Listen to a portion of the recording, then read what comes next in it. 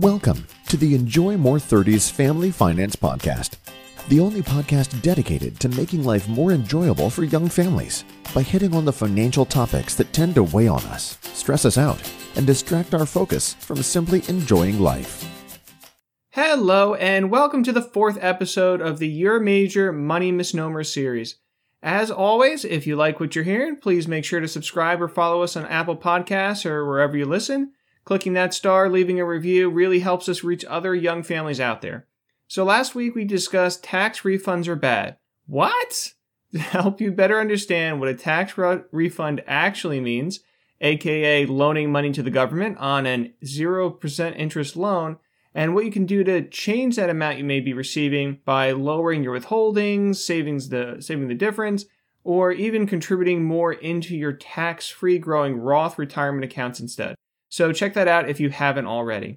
Today we are discussing goals. Schedule goals, achieve goals, where we are going to discuss why goal setting is so important, even if it initially can seem so daunting, maybe just downright annoying. We're going to cover what you need to know about what makes goal setting so powerful and what you can do to more easily work it into your life. In grammar school, for me, we had this physical fitness test. I think that's what it was called. And there were two basic levels of achievement. You either, didn't get any achievement at all, you got the higher level achievement, or you kind of got the lower level one. So there are three different boxes you could kind of fall in. And to get that top one, you needed to excel in every single exercise test that they laid out. There was sit and reach, shuttle run, push-ups, I think, as well. Outside of push-ups, probably a lot of really antiquated exercises that nobody would ever tell you to do anymore in the gym. But, being the competitive person I was / still am, I wanted the top level.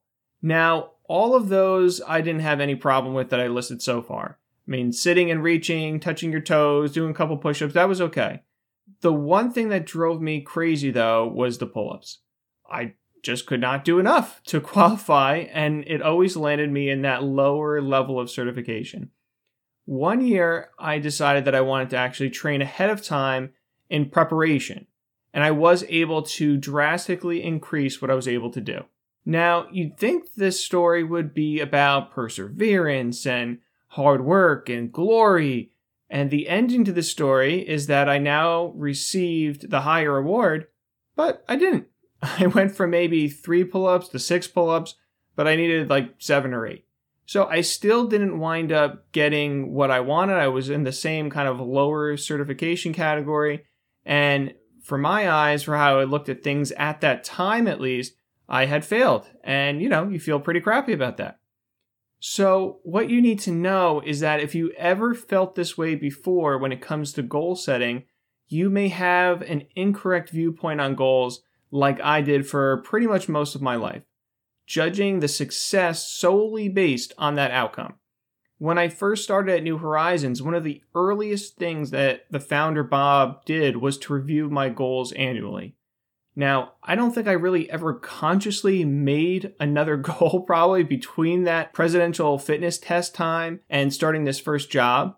I mean, there were things that I wanted to do for sure, like go to a good college or make the varsity soccer team in high school. But most of the time, I never really organized them in my head as an actual goal. Just kind of, like stuff you want to do. There wasn't a formal plan or anything like that to try to get me there. And when Bob wanted to go over goals with me, it wasn't just business goals. He wanted my personal goals as well. And I found this really exceedingly difficult. What do you put down for goals when your boss is asking you? Should you make the goals really high to reach towards them? What if I make it really big and then I don't hit any of them and I look like a big loser in front of my boss? Should I put it low so that I could hit it?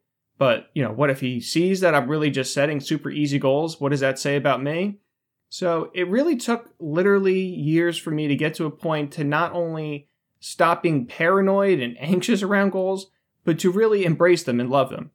And the switch for me was when I found out that goals aren't really to make you feel bad about yourself. There isn't necessarily a winning and losing to it. Goals are to help you be farther along than what you otherwise would be. So in my fitness test example, I doubled my pull-ups. I was way further along than I otherwise would have been. So what you can do is take these lessons to your financial situation. Make a goal for monthly savings. Make a goal for updating your legal documents. Make a goal for a budget. And if you don't hit it exactly, don't beat yourself up about it, as you're likely further along than you otherwise would have been. So if you're saving, let's say, $100 a month now, and you think, hey, my goal is I'd love to be able to save $500 a month, that would just be fantastic, then go for it. If you only wind up saving $300 a month, you're still 200% better than your starting point. At 7% growth, that extra $200 a month would be around $35,000 after 10 years that you otherwise would not have had. So that's nothing to scoff at all. If you have no, let's say, legal documents set up, and you give yourself 30 days, but it takes 45 days, hey, that's still great. That's probably quicker than the 180 days it would have taken without any kind of a plan or a goal. The other great part of this is that when that time passes, it gives you a little reminder. If you just say to yourself, I should really get my legal documents done, you go years without revisiting it. Like, who wants to think about doing their legal documents? If you change that statement to, my goal is to get my legal documents done in 30 days, then when 30 days pass, if it isn't done, you could say, wow, well, I didn't hit that, but let me get myself another 30 days and try again. But you have that reminder because you set a time frame for it. So the recap for today is to remember that goals are to help you make improvements more quickly.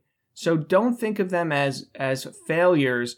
Think of them as, oh, I didn't do that. Let's try again. Let's reset that clock. And we're still on a path probably to get it done quicker than we otherwise would have. All of this is about moving in the right direction, taking steps in that right direction. So remember, any step you take is a good thing. The most goal-oriented, ambitious people in the world do not hit 100% of their goals every single year.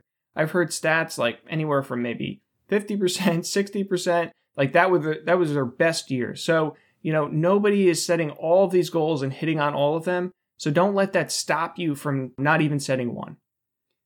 Thanks as always for tuning in today. If you are able to implement what we're covering, that's fantastic. You're better off than you were before. You have less to worry about, and you can just focus more on what we're all here to do, enjoying life. If you are wanting help with these things, though, or have questions you need help in clarifying, check out the Ask Joe section on the show's website, www.enjoymore30s.com. That's enjoymore30s.com. If you enjoyed this episode specifically, please make sure to subscribe, review us on Apple Podcasts, wherever you listen. There are literally millions of young families out there I'm trying to reach and help just like you. The next episode is Your Home Isn't an Investment, maybe surprising, where we're going to break down what needs to be true for something to really to be considered an investment and how people can sometimes make negative financial choices as a result of the traditional your home is an investment mindset. Until next week, thanks for joining me today, and I look forward to connecting with you guys again soon. The conversations on this show are Joe's opinions and provided for general information purposes only. They do not constitute accounting, legal, tax, or other professional advice for your specific situation. You should always seek appropriate advice from a financial advisor, accountant, lawyer, or other professional before acting upon any content or information found here first. Joe is affiliated with New Horizons Wealth Management, LLC, a branch office of TFS Securities, Inc., and TFS Advisory Services, an SEC-registered investment advisor, member FINRA/SIPC.